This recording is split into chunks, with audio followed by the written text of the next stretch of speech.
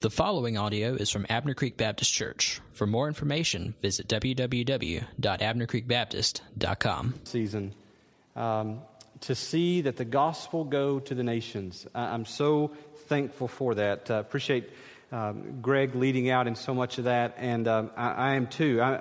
We make no apologies today. We make no apologies to you that we are calling you to come and go.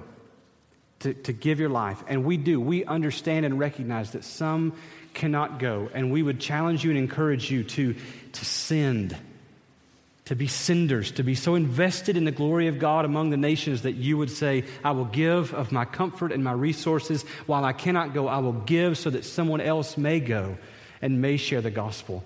I would certainly call all of us to pray, and I'm going to do that today in this message this morning. Psalm 67 is where we'll be. Before I read the passage, is there anything wrong with stuff? Well, no. Is there anything wrong with vehicles, with clothes? This is school starting tomorrow, lots of new clothes and lots of new shoes being bought. Is there anything wrong with that? Absolutely not. Anything wrong with iPads or golf clubs or new purses or computers or toys or whatever the case may be? No, there's nothing inherently wrong in that. There's nothing inherently wrong in matter. It is neither good nor bad. It is made by God. But can material things, can stuff become a vehicle that rather than pushing people toward God, can they become a vehicle that drives people away from following God? Well, you know the answer to that as well. Yes, absolutely, that can be the case. In Matthew 19, Jesus encounters this rich young man who comes and he basically says, what must I do? What good deed must I do to have eternal life? And Jesus goes over with him those commandments, and he says, I've kept all these things from my youth. And Jesus said to him, if you would be perfect. The word perfect is so important there. If you would be perfect, to the rich young man, he said, go, sell what you possess and give to the poor, and you will have treasure in heaven, and come follow me. One of the saddest lines in all of the Bible and in all of history. When the young man heard this, he went away sorrowful, for he had great possessions. You see, his possessions had become less of a vehicle driving him toward following God and had become the vehicle that was now keeping him from going and driving him from following God. What if we, sitting here this morning in a very affluent America, what if we could gain a new understanding of what these material things that God has given into our lives, what if we could gain a new understanding about God's purpose for them and how they might be used not to drive us away, but to push us further into seeking and pursuing God's glory? I want to, with everything in me, communicate that. With everything in me, I want to be able to convince you of that. With everything in me, I want to be able to motivate you to move out of, to step out of that perspective and into this new perspective. But the reality is, I can't. We need God's Spirit to do that. We need God's Word and His Spirit to move in our hearts, because this is a heart issue. And so with that, we turn to the passage today, to the very Word of God. In Psalm 67, the psalmist writes, may God be gracious to us and bless us and make His face to shine upon us, that your way may be known on earth, your saving power among all nations. Let the peoples praise you, O God. Let the peoples praise you. Let the nations be glad and sing for joy, for you judge the peoples with equity and guide the nations upon the earth. Let the peoples praise you, O God. Let all the peoples praise you. This morning, the psalmist, when he prays this prayer, notice this is a prayer. The psalmist is simply taking what is the promise of the Word of God, a theme that's been repeated all throughout Scripture, and the psalmist is simply turning this and praying the promise of God. The theme for us is it first shows up when God calls Abram in Genesis 12. In Genesis 12, God comes to Abram and he says, "Go from your country and from your kindred and your father's house to the land that I will show you, and I will make you a great nation, and I will bless you and make your name great, so that you will be a blessing." See, the theme that is repeated, that the psalmist is praying this morning, is God blesses His people so that those blessings may bless the nations, so that they may be glad in Him. From the beginning, God has done this. From the beginning, God has blessed His chosen people in order to bless the nations. I want to walk through this passage, and we'll just walk through it rather quickly. But just these first 5 verses, let's look at what's here. First point is this: God has blessed us. It says in verse 1, "May God be gracious to us and bless us and make His face to shine upon us." And it's interesting there at the end of verse 1, there's that little word, maybe off to the side of the page, but that little word, Selah.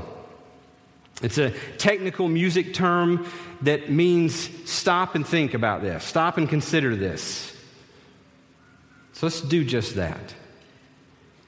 Has God blessed us? Has God been gracious to us? Has He made His face to shine upon us? That phrase, His face to shine upon us, is the picture of a shining face is a smiling face. A lot of people, when they think of God, they don't think of God smiling at them. Instead, they think that God is in some ways angry, that He's frowning at them. Maybe He's disappointed. He's certainly embarrassed toward them. If I was thinking about this and putting it sort of in the vernacular of the culture today, if you were receiving a text message from God, what emoji would God select to show how He feels toward you? And right now you can picture all those faces and you think, which one? And it's quite light and airy of an illustration, but for real, think about it. How do you see God looking toward you? Which one do you select? The reality is, the psalmist here says, God be gracious to us. Make your face shine upon us. And I ask you the question, has He been gracious to us? Has He blessed us? Has He made His face shine upon us? I want to give you at least 3 ways. I think the answer is obviously yes. I'm going to give you at least 3 and maybe 4 ways this morning quickly. I won't get through all of this, but first, individually or privately in our own lives. I mean, we get up and the sun comes up in the morning. The sun goes down in the evening. It's like clockwork. We even have newscasters that can tell us what time it will come up and what time it will go down. And we give no thought to the fact that that doesn't happen unless our God is sustaining it and decreeing that it be. The rain falls from the clouds at the command of our God. We complain and we bicker that our grass gets dry or that our gardens wither up. But are we saying, God, would you send the rain? Because we know you give the rain. We have oxygen that we breathe. Nobody thinks about that. Our hearts beat. Our brains function. Nobody sits. You're not sitting there right now saying, breathe, breathe, breathe. It happens. My sister, when she was attacked and she laid in the driveway unconscious all night long, her heart didn't stop. Her breathing didn't quit. Her brain didn't cease to function. Why? Was she somehow somewhat conscious to where she could at least do the minimum things to keep those things going? Or does it point to the fact that we have a God who's on his throne, sustaining all of that in our lives as a gift of his grace every single day? We have families. We have friends. We have food. We have more food than we could ever need. None of us in this place are like the widow in Elijah, where Elijah comes and says, would you make a cake for me? And she said, I've got just this amount, and I'm going right now to prepare it for me and my son so that we can eat our last meal and die because we have nothing else. None of us are like that. We have shelter. Oh, the shelter that we have. We sit here this morning. Those who are in Christ, we are saved. We are rescued from our sin. Think over your life and think of all the experiences of your life that God has redeemed and will continue to redeem for your sanctification, that you might be made like Christ, so that you might get all the way home.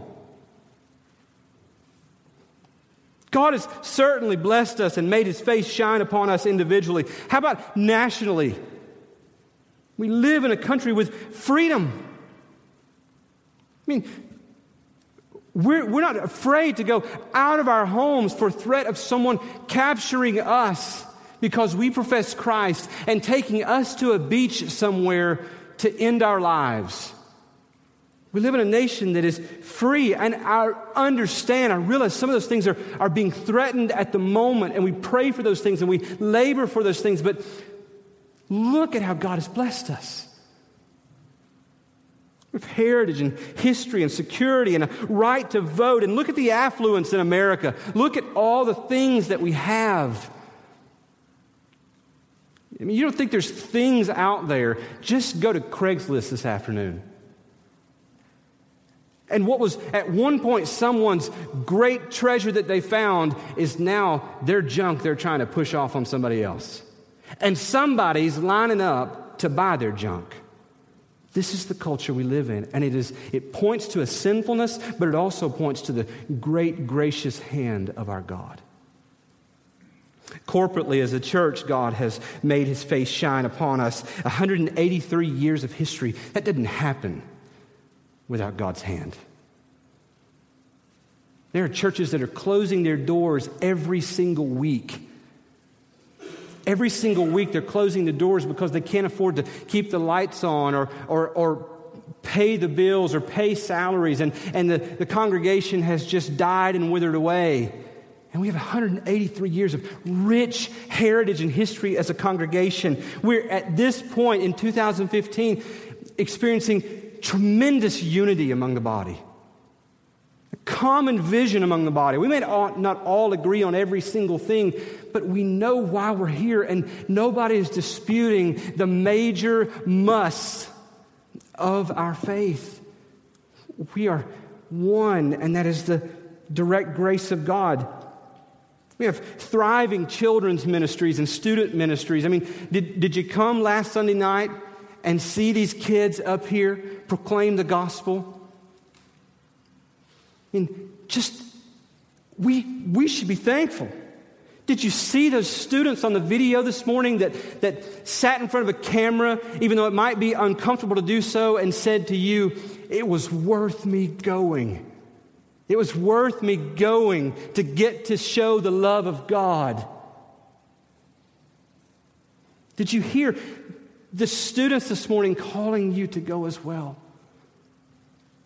We look around in our faith family and we have multiple teachers. We have multiple people that could teach Bible studies and Sunday school classes and small groups. We have pastors and deacons that like one another. That's a miracle in itself in a lot of ways, right? I just came out of a weekend with our deacons and those who will be coming into the office of deacon, and for Friday night and Saturday morning, we enjoyed one another. There's no strife of it's the pastor against the deacons. We're a team, and that is, as a pastor, that's an amazing thing. We're multi-generational. I mean, we live and exist in a day where it seems to be being told to us all the time that if we're going to be what a church should be today, then we've got to target one particular generation and go after them. One of my greatest pleasures is that I look out and I see white hair, and I look out and I see missing teeth at times because baby teeth have fallen out, right? One of the greatest privileges of my week is when I come off this platform after the sermon and I sit down there and I hear the Powell children sing that song of response. And I walk out of this place and I shake hands and I talk with so many of you. It's a beautiful thing. It is a beautiful building and a beautiful campus. I mean, take note of all the ways that God has made His face to shine upon us. Even in the middle of our suffering, we know the blessing of God. Even in the middle of going through suffering that maybe doesn't end well, we are given the grace that we won't know any other way. Those martyrs that were beheaded on those beaches were given martyr's grace. There are those that are given cancer grace and widow grace and miscarriage grace. If we stop and we look and we read this prayer from the psalmist, and may God be gracious to us and bless us and make His face to shine upon us, we have to say, yes, He has. And we give thanks. But I want you to notice the most important word in the entire text. It is the first word of verse 2. That your way may be known on earth. The second point is God has blessed us, first point. Second point, to bless the nations. This is the most important word in this whole passage because it shows us there is a reason for the gift. There's a purpose for the package. We think the blessing is about us, therefore we begin to hoard the blessing. And we build bigger barns and bigger garages to store all of our things. And when we run out of property, then we go rent barns and storage facilities to stick our stuff in. And we hoard these things for ourselves.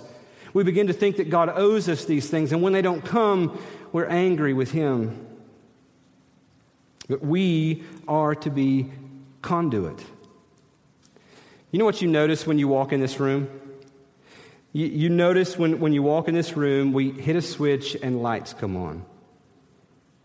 You walk in this room, we've pushed a button and there is air conditioning. You slide a fader and there is sound. You click a mouse and there are images and videos on the screen. You punch another button and there is a window shade even that will come up and down. You know what you don't see? You don't see that there is piping that runs through these walls and over our head that carries the wires that supply what is needed for all those things. And you and I are not the screens. We are not the shade. We are not the lights. We are not those things. We are the conduit. You don't notice the conduit because you weren't supposed to. You're not meant to notice the conduit.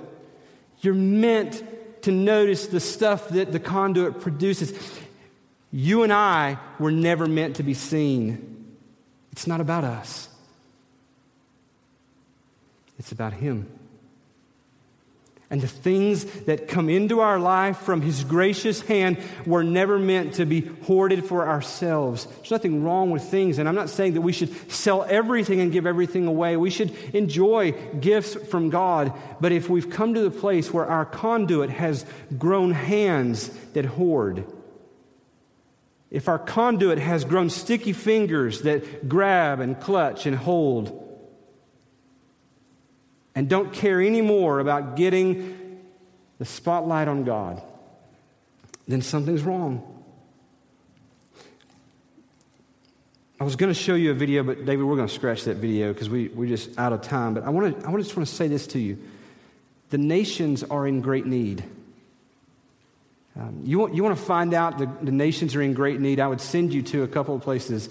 Go home today at some point and look at imb.org, internationalmissionboard.org, or go home today and look at Joshua's project, the joshuaproject.org, and look at the need around the world.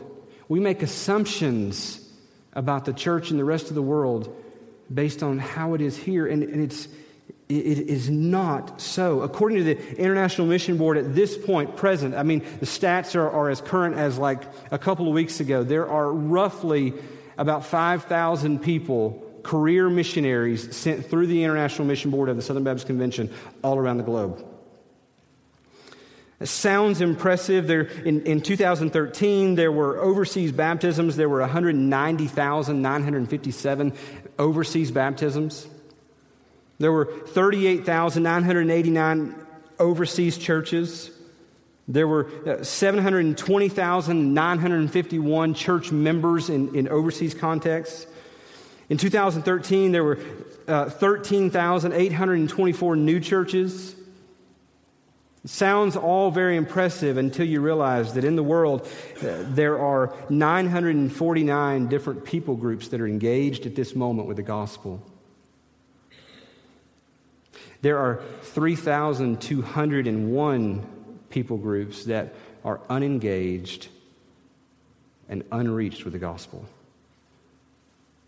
What that means is that half of the people groups in the world, we're not talking about geographic boundaries like we see around countries.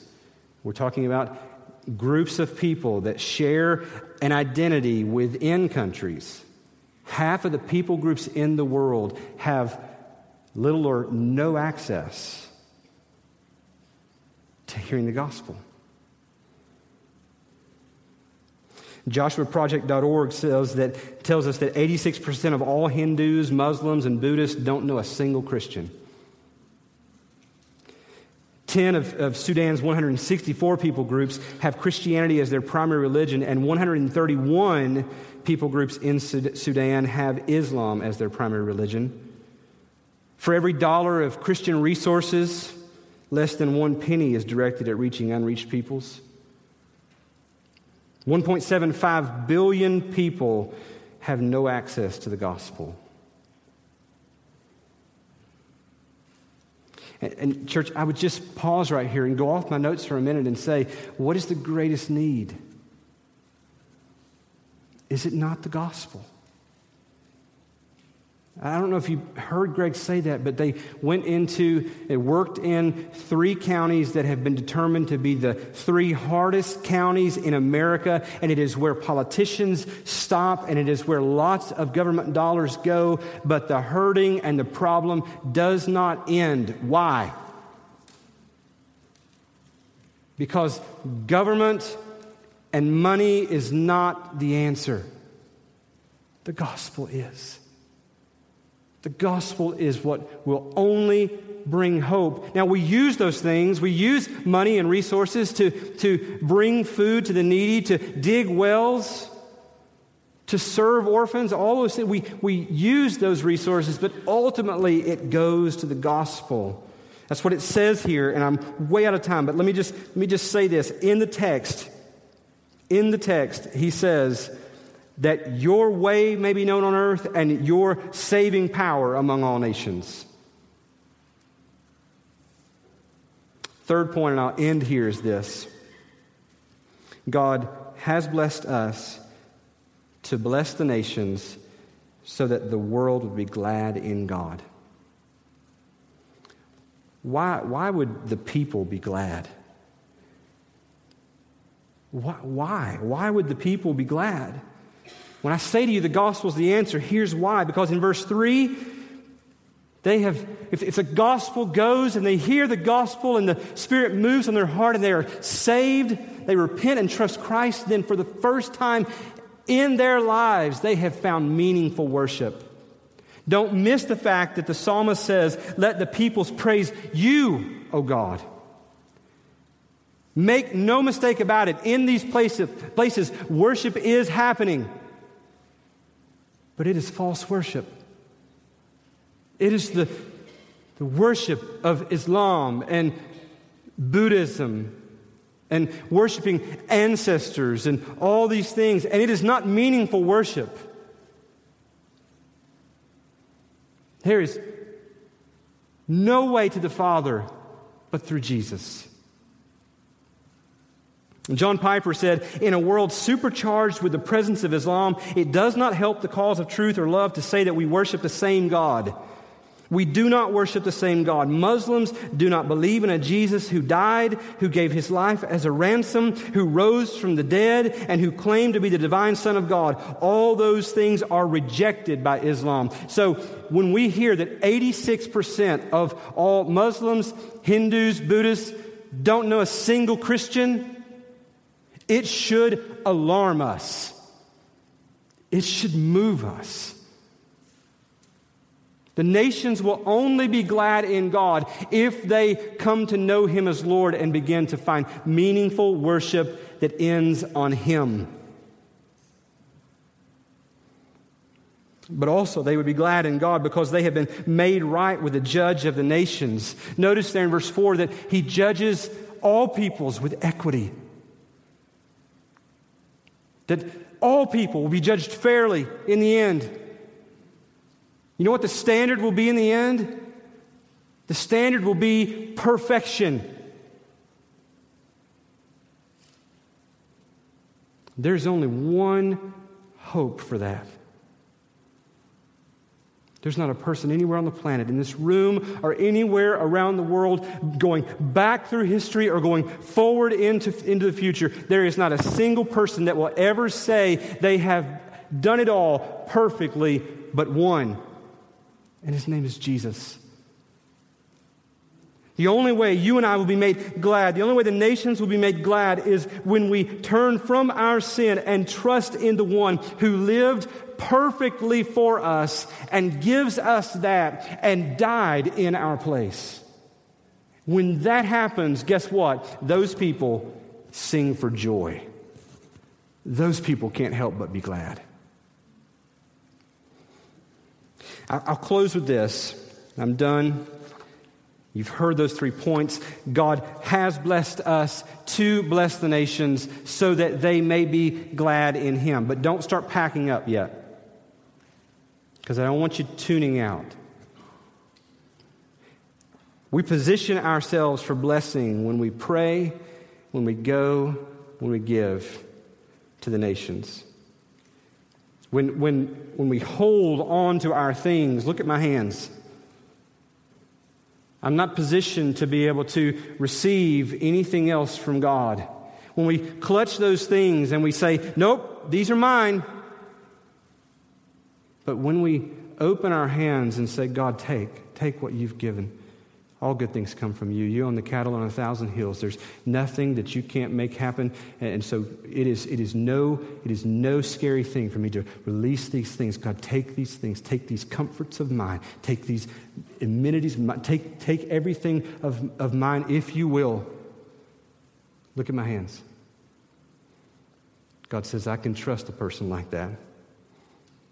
And our hands are positioned to receive from Him again, so that we might receive and give, receive and give, receive and give, so that the glory of God might be known among the nations. My question to you is this: when you read this passage, when you read this prayer in the psalm, can you say, this is my prayer? Oh God, be gracious to me. Bless me. Make your face shine upon me. That the nations may come to know you, your way on earth.